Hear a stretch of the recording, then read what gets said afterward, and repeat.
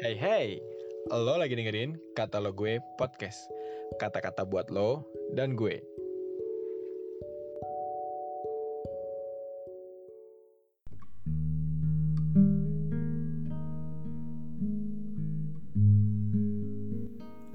Halo, kita hari ini mau baca dari 2 Petrus 1 ayat 5 sampai 11.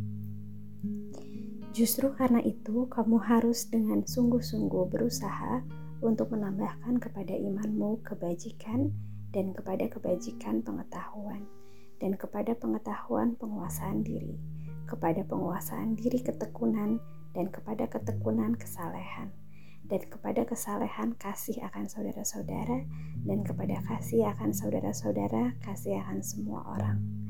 Sebab apabila semuanya itu ada padamu dengan berlimpah-limpah, kamu akan dibuatnya menjadi giat dan berhasil dalam pengenalanmu akan Yesus Kristus Tuhan kita.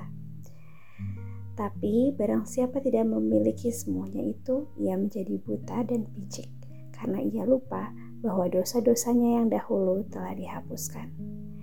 Karena itu, saudara-saudaraku, berusahalah sungguh-sungguh supaya panggilan dan pilihanmu makin teguh. Sebab jikalau kamu melakukannya, kamu tidak akan pernah tersandung. Dengan demikian, kepada kamu akan dikaruniakan hak penuh untuk memasuki kerajaan kekal, yaitu kerajaan Tuhan dan Juru Selamat kita, Yesus Kristus. Hari ini, renungan kita berjudul Pengenalan akan Yesus Kristus. Teman-teman, pembacaan firman Tuhan hari ini mengingatkan kita semua akan suatu proses yang harus kita lalui untuk dapat mengenal Kristus dengan benar.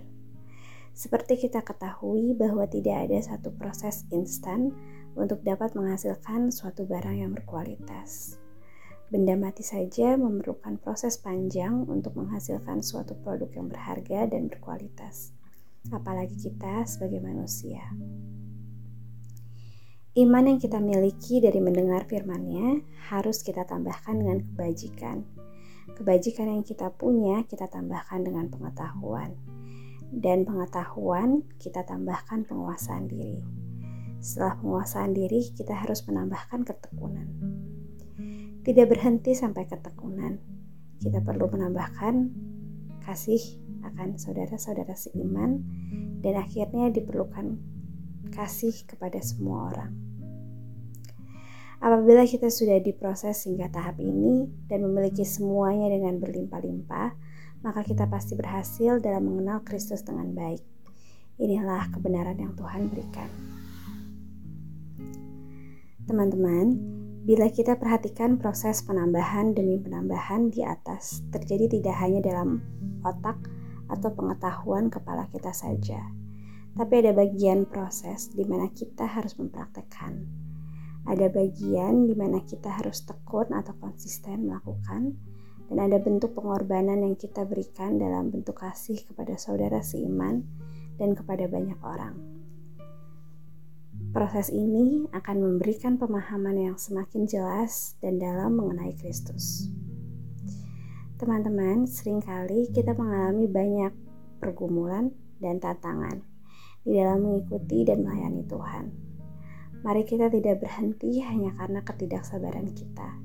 Kita perlu penguasaan diri untuk menantikan Tuhan dengan sabar. Kita perlu ketekunan sekalipun kita belum melihat hasil dari doa atau pelayanan yang kita lakukan. Kita perlu pengetahuan untuk mengevaluasi semuanya dan membuat perubahan demi perubahan. Pada akhirnya, kita terus diproses dan semakin mengenal Kristus melalui pengalaman-pengalaman kita selama kita dibentuk Tuhan.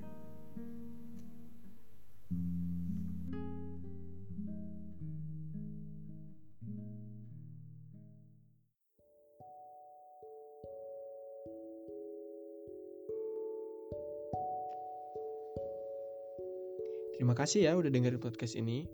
Jangan lupa di follow dan juga di share ke teman-teman yang lain ya.